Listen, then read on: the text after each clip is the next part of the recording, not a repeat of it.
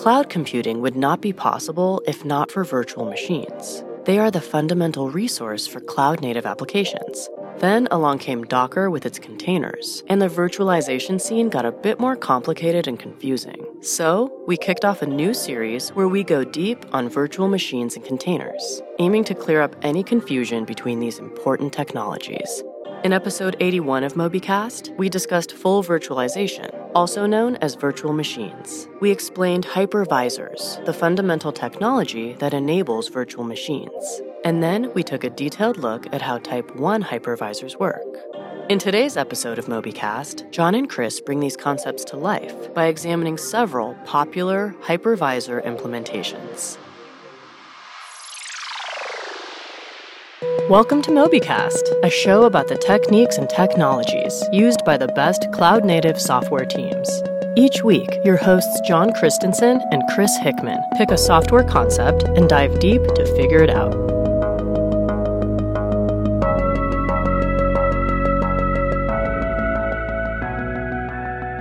Before we get started today, I'm so happy and so proud to be able to announce that we have a sponsor. So MobyCast is no longer ad-free. But our sponsor is one that we really do care about. We use Circle CI, and we've talked about Circle CI in a previous episode. I'll link to it in the show notes. So I just have this to say. This episode is brought to you by Circle CI, the continuous integration and delivery service used by companies like Twilio, Intuit, and Tinder. CI/CD is so important for keeping teams building. It's all Circle CI does. They focus on creating powerful, flexible CI/CD pipelines so that you and your team can focus on doing what you do best. Whether you're a company of 5 or 500, Circle CI can build, test, and deploy your Linux, Windows, and Mac OS projects from GitHub and Bitbucket in their cloud or installed on your servers. And anyone can sign up and start building for free, since Circle CI gives both private and public projects 1,000 free build minutes per month. Sign up and start building for free at circleci.com. Welcome, Chris. It's another episode of MobyCast. Hey, John. It's good to be back. Hey, good to have you back. So, we're here without Rich. We've started a new sort of progression with a new producer, and it's just going to be you and I from now on. But I think we still like to talk about what we're up to and just give our listeners a little bit more than talking robots that know about software. So what have you been up to, Chris? So we you know me, I'm a cycling nut. This year, my goal has been to have 4,000 miles. That is not short. On my bike? No, it's not. It's a tough one. I had a kind of delay to my season where I didn't get too much in January through April. So I'm kind of playing catch up. I have passed 3,000 miles. I'm glad about that. But the thing that I've noticed recently is that because of the weather here, and we're now into September, the weather has not been as conducive. So I'm taking a bit more rest days. And what I've noticed is that rest days are actually very conducive to KOMs. Oh, yeah, they are. So lately it's been kind of fun doing these rides and getting a KOM almost every time. And, some of them are pretty meaningless, but some of them are like, first out of like 1,500 people. And those are good ones. Yeah. So I'm enjoying my crowns. Excellent. Yeah, congrats on that. That's really cool. Thanks. And over here, I've also been, you're listening to this in October, I think. But here it is. We're recording it in September. And I'm just getting ready to go on a trip that I do every year, either in September or October, to go visit some friends in Baja California, do some surfing. This year on the trip, there'll be another software person, Matt Morey. Hope he's listening right now. He is the VP of technology for a company called Valtech. And, excellent person. And he really got his, he started doing software, really deeply into mobile stuff. He wrote a book about doing core data in iOS. That was excellent. And that's how I got to know him, was when he presented that book at a meeting in San Diego. And turns out we both surf. So we've been friends ever since. I'm looking forward to that. I'm leaving later this afternoon to go catch my plane. Sounds like fun. Yeah, it'll be great. So let's go back to revisiting our episode 1 on virtual machines versus containers. Last week, we talked a lot about virtual machines, and we started getting into hypervisors, and it started getting pretty deep. And I had so many questions about hypervisors that I couldn't ask because we didn't have enough time to get into it. But this week, I don't even need to ask those questions because we're all prepared to talk a bunch about hypervisor implementations this week. So Chris, you want to kick us off? Yeah. So, just again, as a quick refresher, last episode was all about full virtualization, aka virtual machines, and really how hypervisors enable virtual machines. And there's two types of hypervisors: Type 1, Type 2. Type 2 run in user space. Type 1 is running directly against the hardware, and think of them as their own an operating system in and of itself, right? So Type 1 hypervisors are really what allows for performance and scale. It's what's being used in any kind of data center and definitely in the cloud. And so that's something that we'll be focusing on. So we talked about just how Type 1 hypervisors work in general and kind of like the theory behind it. And so today, hopefully, we'll kind of bring those concepts to life by actually looking at several different hypervisor implementations and how they work to Excellent. Kind of maybe just bring all that stuff together. Cool. Right. So two hypervisor implementations to talk about today. One is Hyper-V, which is a Type 1 hypervisor from Microsoft. And then we'll also talk a bit about KVM, which is a Type 1 hypervisor primarily for Linux, although it's been ported to other operating systems as well. But those are two very, very popular hypervisors out there right now that will being used in the cloud, and we'll dive into those. So why don't we start with hypervisor, the Microsoft's hypervisor Hyper-V. And we mentioned Hyper-V last week, and I remember we even got off the rails a little bit because I was like, oh wait, can your everyday user operating system just be a virtual machine, and Hyper-V just gets scripted to start that? And we decided no, that wouldn't make any sense, because why would you want to add that extra processing and extra wait time when it's just you and your machine? So yeah, let's find out how Hyper-V actually works. And obviously it's for data centers and not for your own personal machines. Right. Yeah. So hypervisor, Hyper-V. You want to call it hypervisor V. It's hypervisor V. No, it's Hyper-V. I mean, like engineers, we're so like, it's kind of like the same problem with like in astronomy, right? It's like, how do you name things? It's such a hard problem. And so like you name astronomical objects like with, serial numbers essentially. And then here we are in the software world, and we say things like, we have a hypervisor, which is basically the supervisor of the supervisor. So hypervisor, we have a hypervisor product called Hyper-V, and we have there's two types of hypervisors, and what do we call them? Type 1, Type 2, right? So it's purely a mnemonic device. It's always easy to remember what 1 and 2 means and what the difference is. It's built into the net. Nothing but alphabet soup.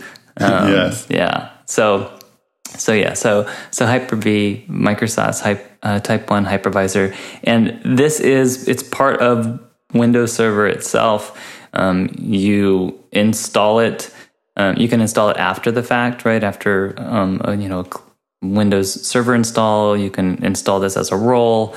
There's various other ways of installing it, but it's something that's it's kind of there, but you have to enable it. There's also separate standalone installs as well for kind of like, I think, more bare metal type type circumstances and whatnot.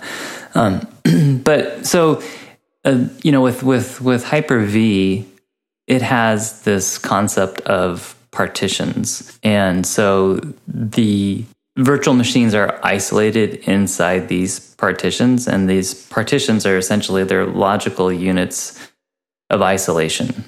And what's kind of interesting with Hyper-V is that there's parent partitions and child partitions. Okay. And the parent partition is pretty pretty important, just by virtue of its name, right? So that's where that's where the actual virtualization software is going to run.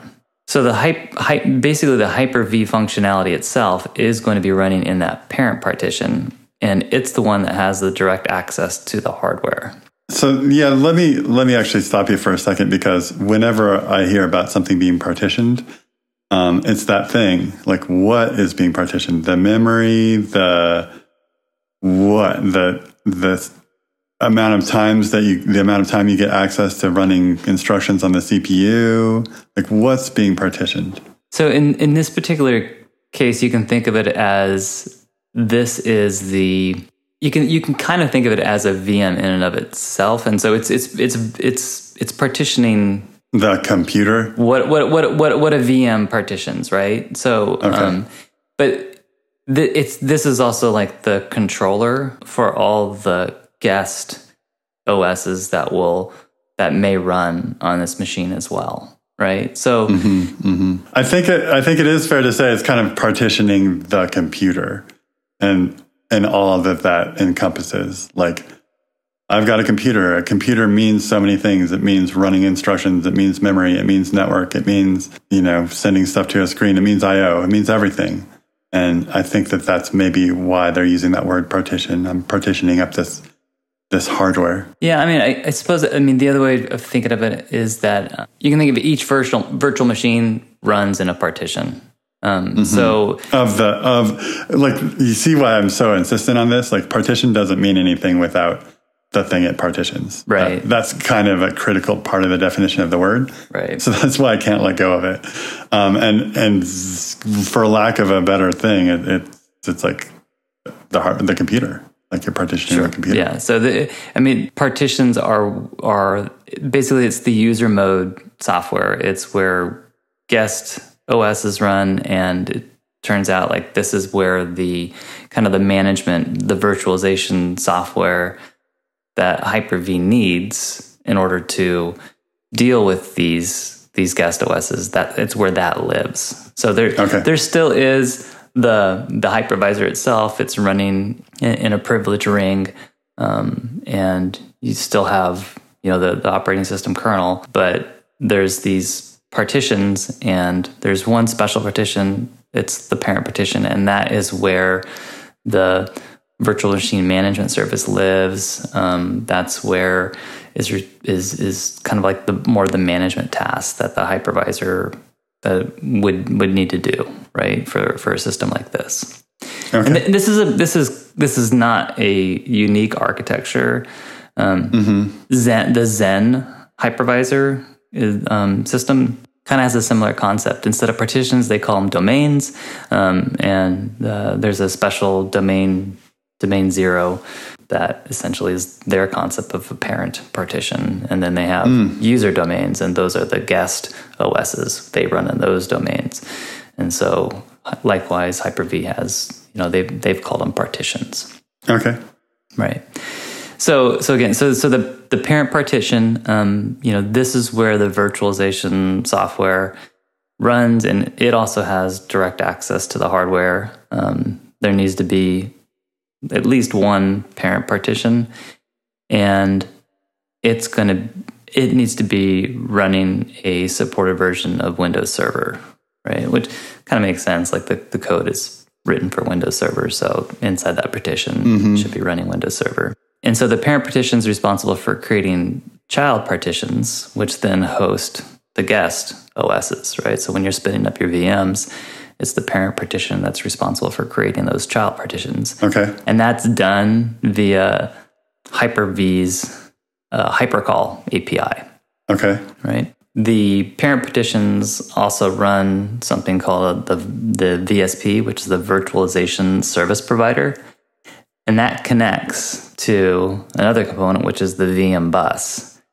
And the VM bus is basically, it's the logical channel which enables inter-partition communication. Right? So you can think of it, this is just the communication channel, this VM bus.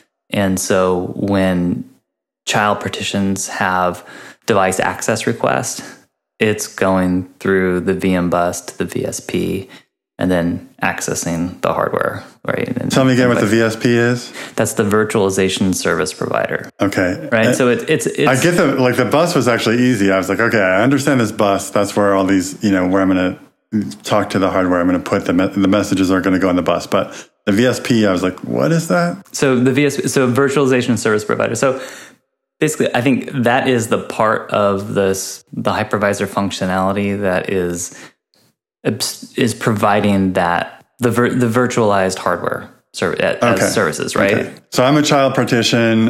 Instead of talking to the hardware, I'm talking to my VSP. The VSP is then responsible for putting stuff on the VM bus, and the VM bus is what kind of shuffles information back and forth between my actual hardware and my VSP. Yeah, maybe it's slight nuance. The VM bus is for inter-partition communication. Right. And so it's the parent partition, I believe. But why do partitions need to talk to each other? So I've got two child partitions. They shouldn't need to ever talk to each other. They need to talk to the parent partition, right? So this is the architecture of Hyper-V, right? So that's okay. So I don't think like there's. I wouldn't think that they're going to be talking to each other, right? They shouldn't even know that those other guest OSs are running on that machine. Right. If they are talking to each other, they're talking to each other through established ways of computers talking to one another, like networking. Mm-hmm. But they are talking to the parent, right? So okay. And so and the thing they're doing to talk to the parent is basically saying, I'm just trying to understand that too. Like the parent is kind of a virtual machine. It's a partition, but you're saying it's running Windows Server, and the child partitions are like, hey parent, shutting down, or hey parent, what else do they need to tell the parent?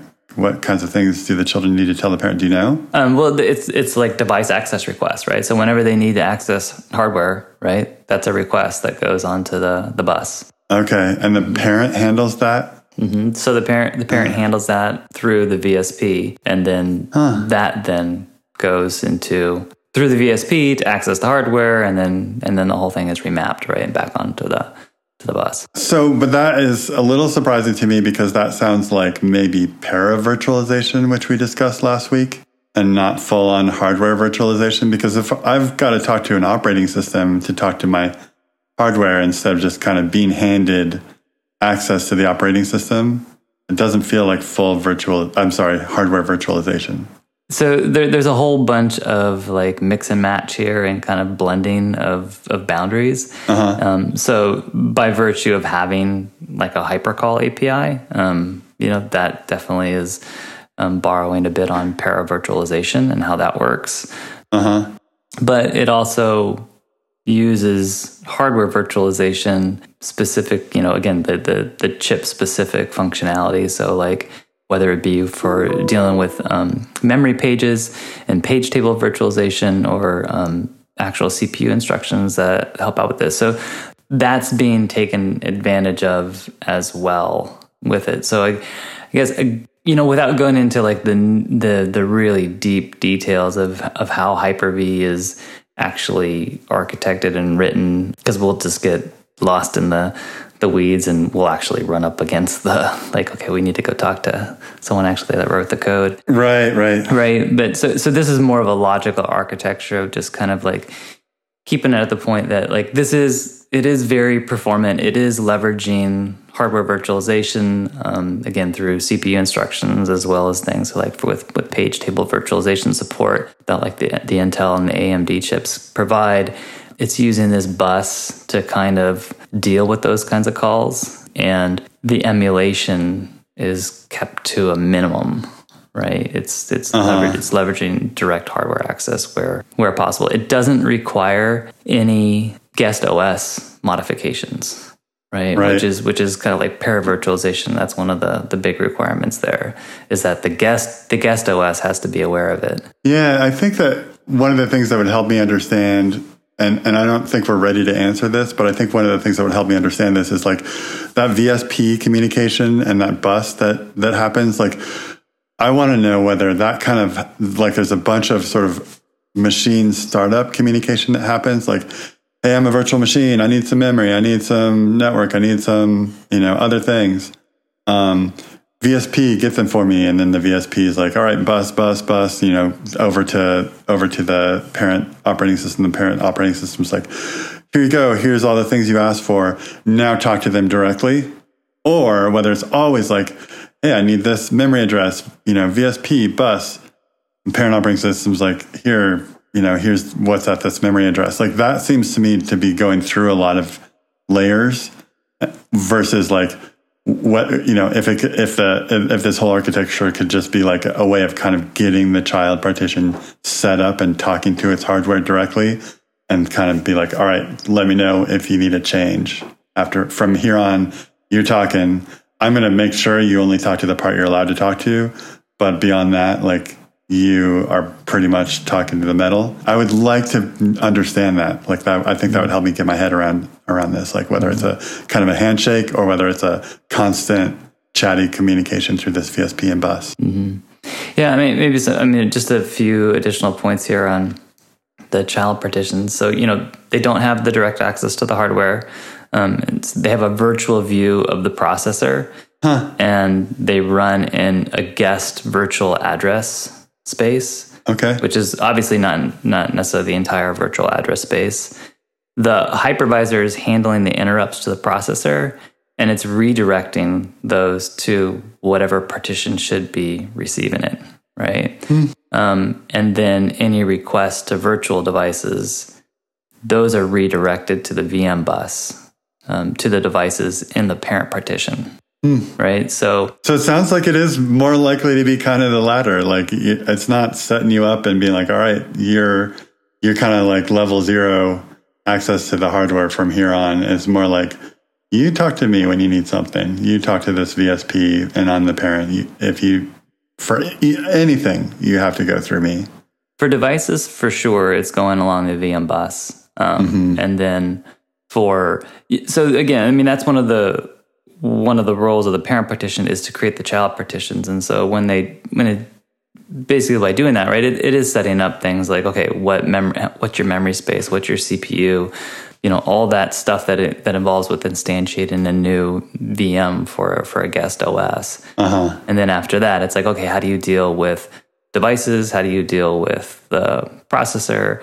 And so it's a blend here, right, of all that, kind of finding the right balance between performance and not needing guest OS modifications. Where can we leverage hardware virtualization and actual support on the chip versus what stuff's going to be done in software? Cool. And so the good thing here is that like not a lot is being emulated. It really is running on the hardware. And there is some messaging going back and forth. But again, that's pretty much optimized. Cool. Yeah, let's continue. I sort of have this other like bigger question, but I want to see if it gets answered by continuing on and talking about another hypervisor. Sure. So let's talk about KVM. So KVM stands for kernel-based virtual machine. And so this is a virtualization module in the actual Linux kernel. So what it does is it turns the Linux kernel itself into a hypervisor. So this is a little bit of, again, a blend, right? We talked about in the previous episode, type 1, type 2 hypervisors, where type 1 hypervisors really, for the most part, you think of them as an operating system in and of itself. The only reason why they exist is to be installed onto, bare metal, and then they exist to just run virtual machines, right? So to create them, to manage them, to delete them and whatnot. But this is so huge for me. I think you already just answered my bigger question. So let me just try to explain what's going on in my head. I was trying to figure out about when it comes to partitioning a processor and like splitting it up. A big part of splitting it up is basically giving different processes access to run their instructions. Because that's the job of a processor, right? Like here's if you go all the way back to like early computers, they're very simple. It's like, here's a place of memory, it's got some instructions, run through those things and do them as fast as you can. and like go get it, the next instruction, next instruction, next instruction. And each instruction may require you to put a little bit of information into a register or retrieve information from a register, or like go all the way out to memory and get some information from there and do something with it. And then like the point of an operating system, like one of the major points of an operating system is to say, hey, we're not just going to run programs one at a time anymore. We're going to have many processes running at once.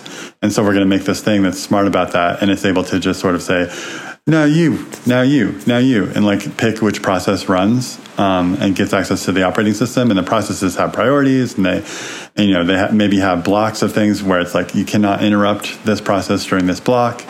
And all that kind of stuff like that. Also, it just sort of makes core sense, and it's been something that I've known for many years. And there could be nuances that I don't understand, but at least it makes a logical sense in my mind.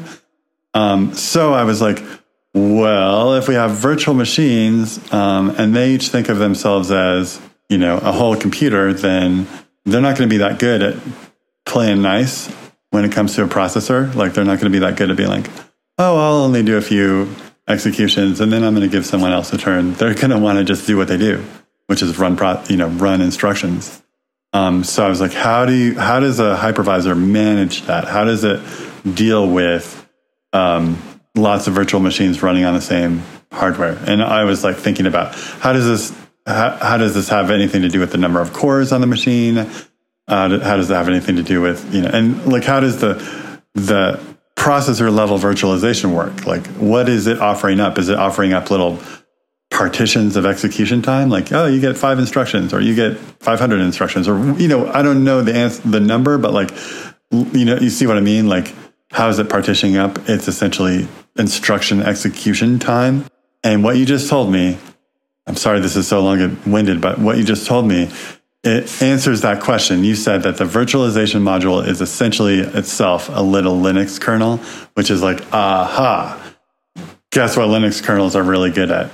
They're really good at giving processes a little time to run on a CPU. Like that's literally the most important thing that a Linux kernel does.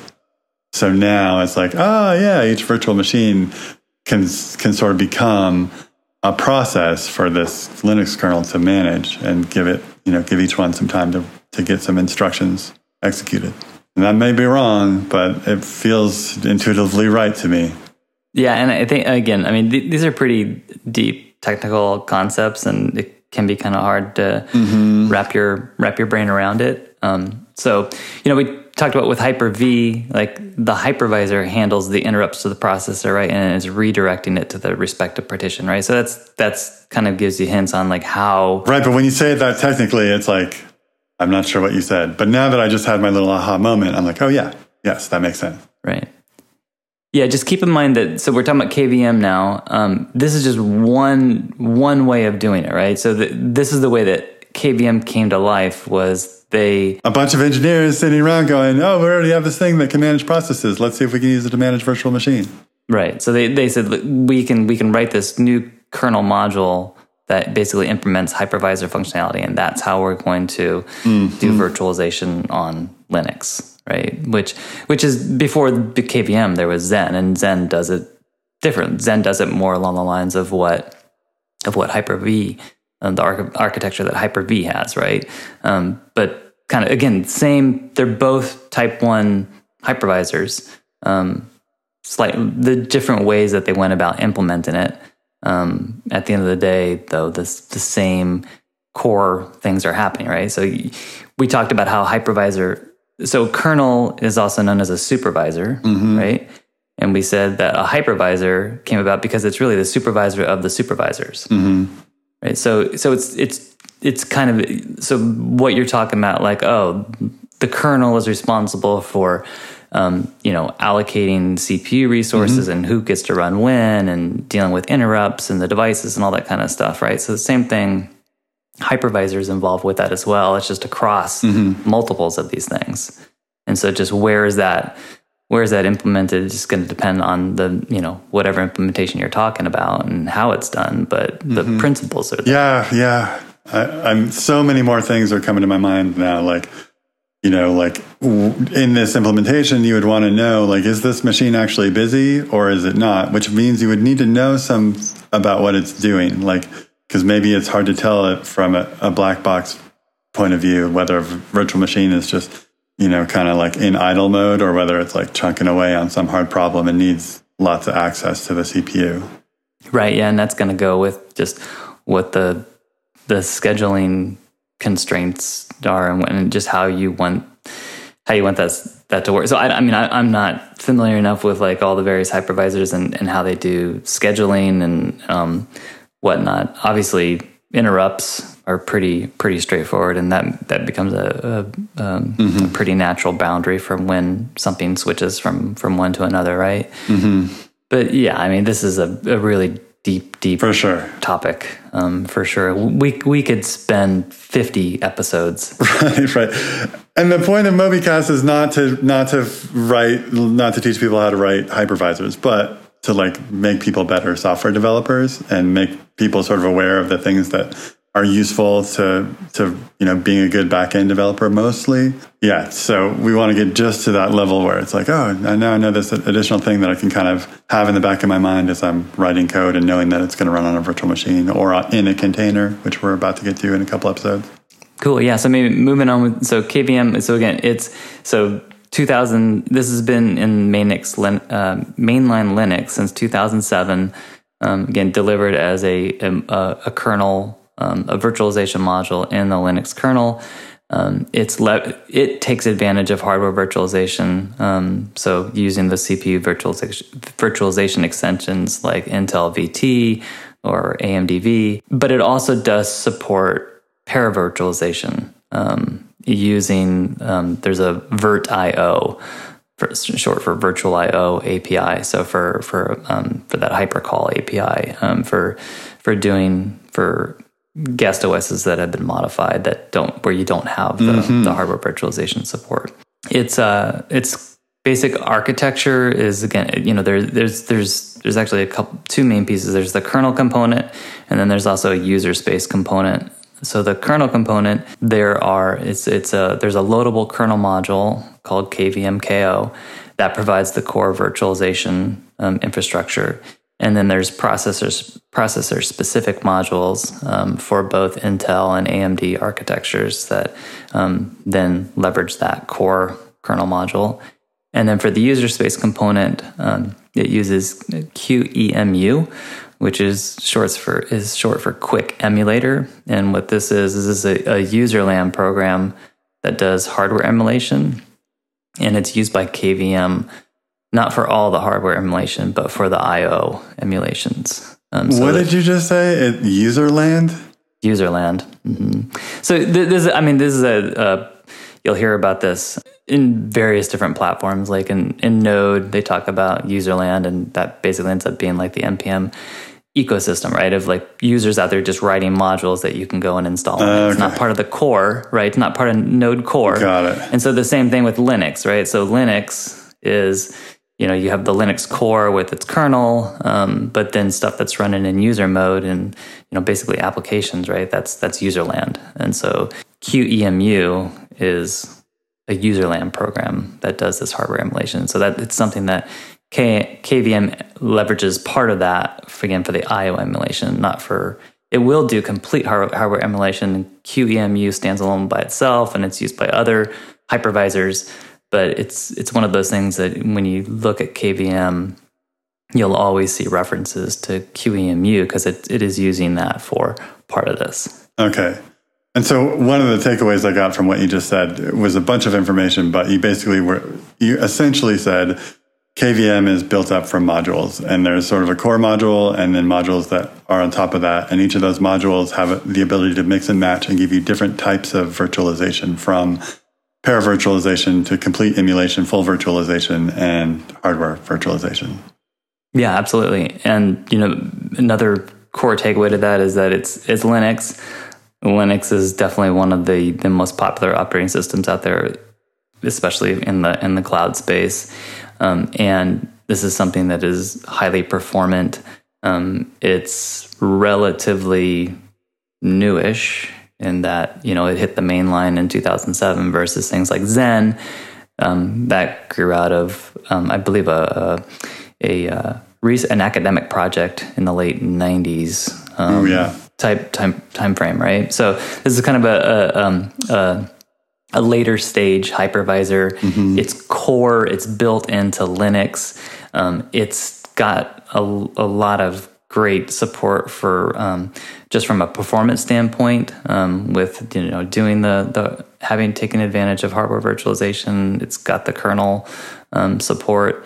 It's leveraging other pieces for other operations that are less critical, like QEMU for the I/O emulations.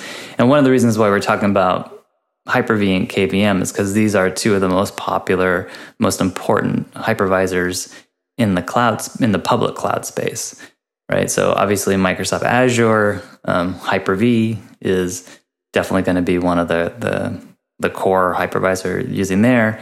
And then for AWS, they started off using Zen as the primary hypervisor for EC2 instances, and recently have been switching over to KVM as kind of like the next generation, right? So that's why I thought it'd be good to talk about both Hyper-V and KVM, because they really are. These are some of the ones that you're going to hear about when you're talking about cloud native computing and virtual machines and what hypervisors are being used. In your experience, does that ever really come up? Like, do you see it anywhere, say in the AWS console, or because that is the kind of thing that when you see something like this in the AWS console, or even in like an AWS certification exam, it's like, oh God, I don't know. I don't ever install Type 1 hypervisors. Yeah. So for the most part, no, right? And that's why we can all use the cloud, and we don't have to know exactly, we don't even know we don't really have to understand what the difference is between a virtual machine and a container, right? And we can still kind of use it. Yeah. But it is helpful. There are when spinning up EC2s, there are options like, do you want PV or do you want HVM, right? And so what that's saying is basically, are you going to be using paravirtualization, or are you going to be using hardware virtualization? And so there we go. Yeah, those options have appeared in the console, and kind of understand what it is. Zen is something you will hear a lot. You'll see it in documentation. You'll hear people talking about it, and it's one of those things where it's like, okay, what does that? They said that word, but what does it mean? Well, hopefully this gives context to that. Like, okay, Zen was, it's one of the core hypervisors out there. It's the way that VMs get installed. And so we talk about things like EC2 instances. To us, when we use them, they feel like it's a machine, right? It's a server, but it's not. It's a VM. And so kind of understanding how did those things exist? What does it mean to spin up a VM? What's actually happening, and what technology is being used? Right. And so to talk about Zen and then KVM, and KVM again, you're going to hear more and more about this going forward, especially in AWS land. Maybe that's what we can kind of talk about next, is just the AWS landscape and kind of what they've done there. And so kind of now take this concept of virtual machines. We said how important it is to the cloud, and how it really has enabled the cloud to exist. Well, the cloud obviously is growing tremendously, right? When AWS first launched back in, 2006 or whatever, how many virtual machines do they have? How many EC2 instances do they have? I don't know what the number is, but it's whatever the number is then versus now. Definitely orders of magnitude. Many, many orders of magnitude difference, right? And so, obviously they're going to be they've built more data centers, and they have more racks, and they have more physical servers that they've bought, but they need to get more and more performance out of each one of those.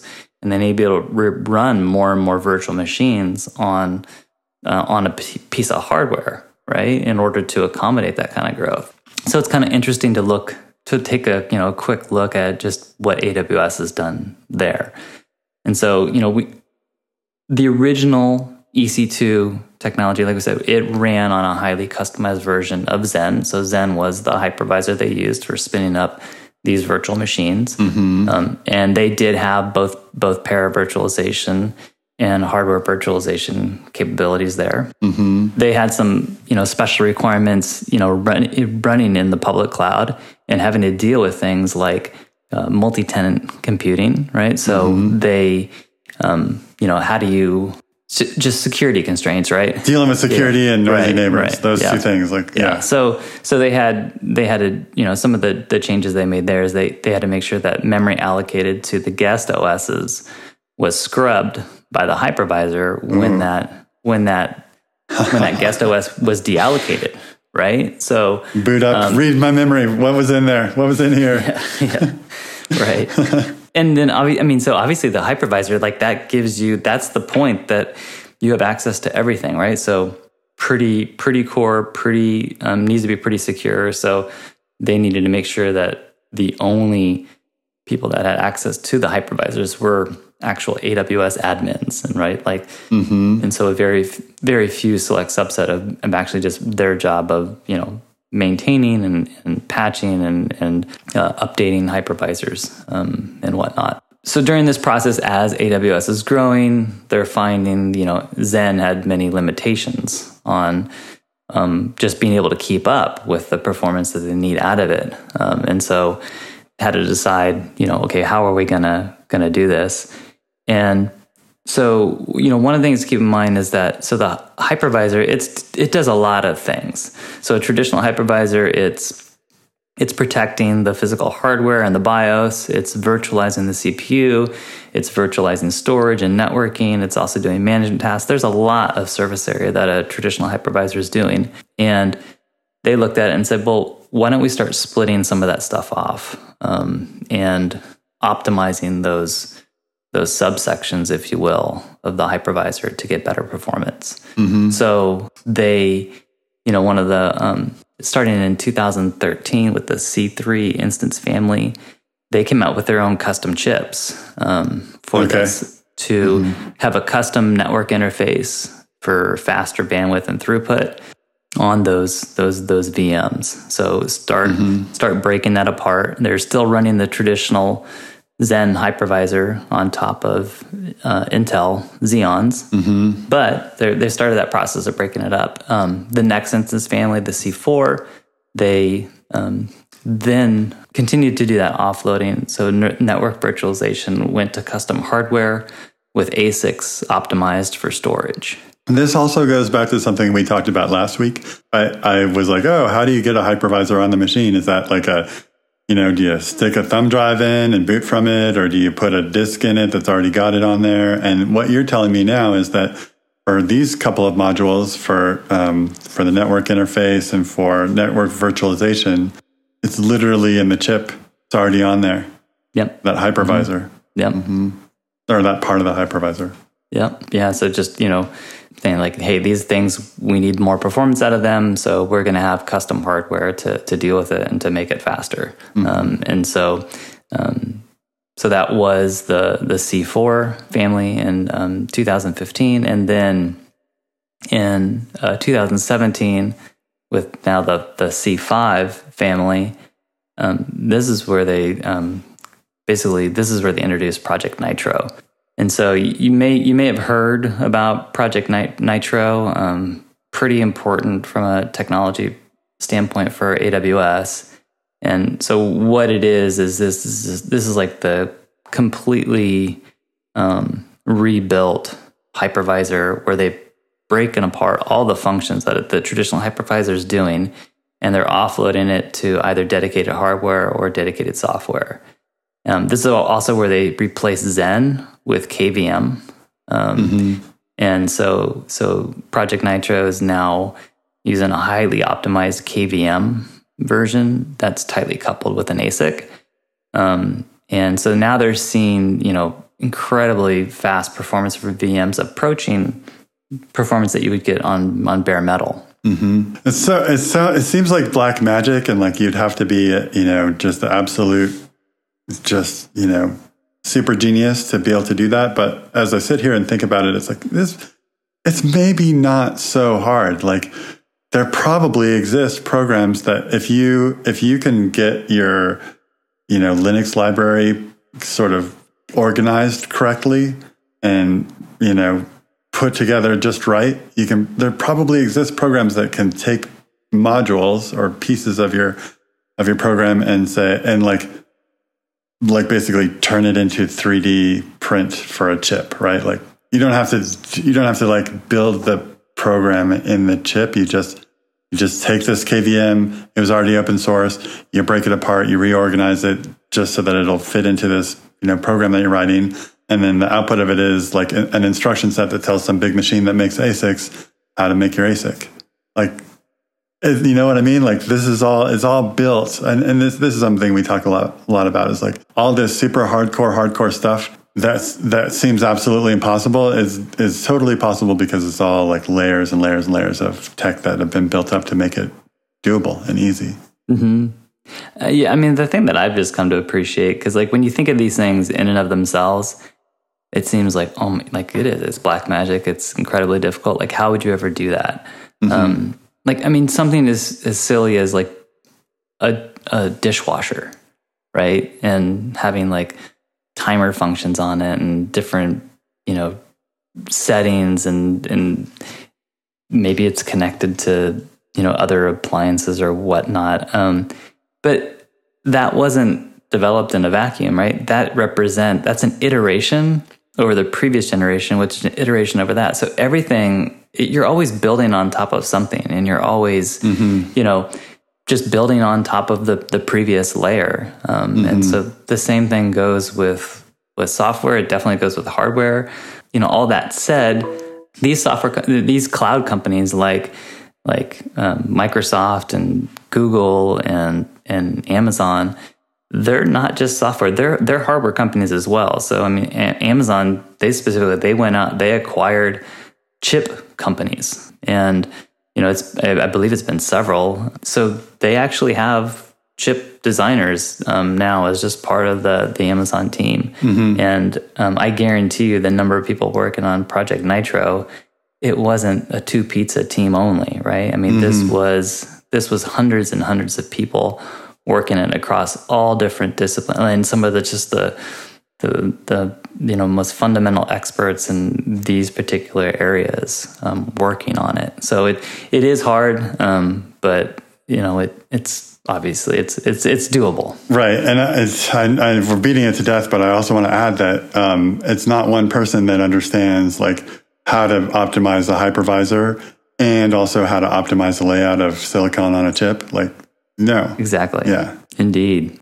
All right. Well, that is our whirlwind tour of hypervisor implementation. So hopefully that helps illuminate some of the questions that we had last time. It's still a pretty deep topic. We could, like I said, go on for many more episodes trying to break all this stuff down. But hopefully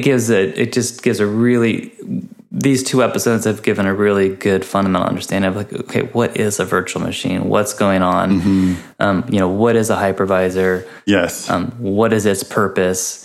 And how is all this stuff segmented and partitioned and protected? And what does it mean to have hardware virtualization versus para-virtualization? So yes, this will really set us up well as we go into the next few episodes to talk about containers and how are those different. Yes. What I'm most excited about is that I think that after this series, there's going to be a bunch of talks that they do at reInvent that'll kind of open up for me and all of our listeners. Like, hearing about this stuff you just said, there's absolutely talks at reInvent that go in detail over some of this stuff.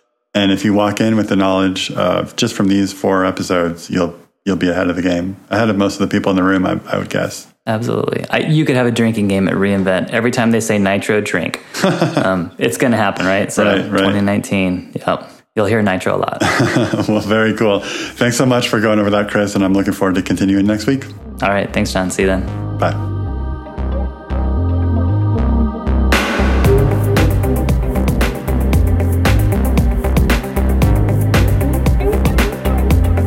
Nobody listens to podcast outros. Why are you still here?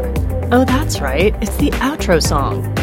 Come talk to us at mobicast.fm or on Reddit at r/mobicast.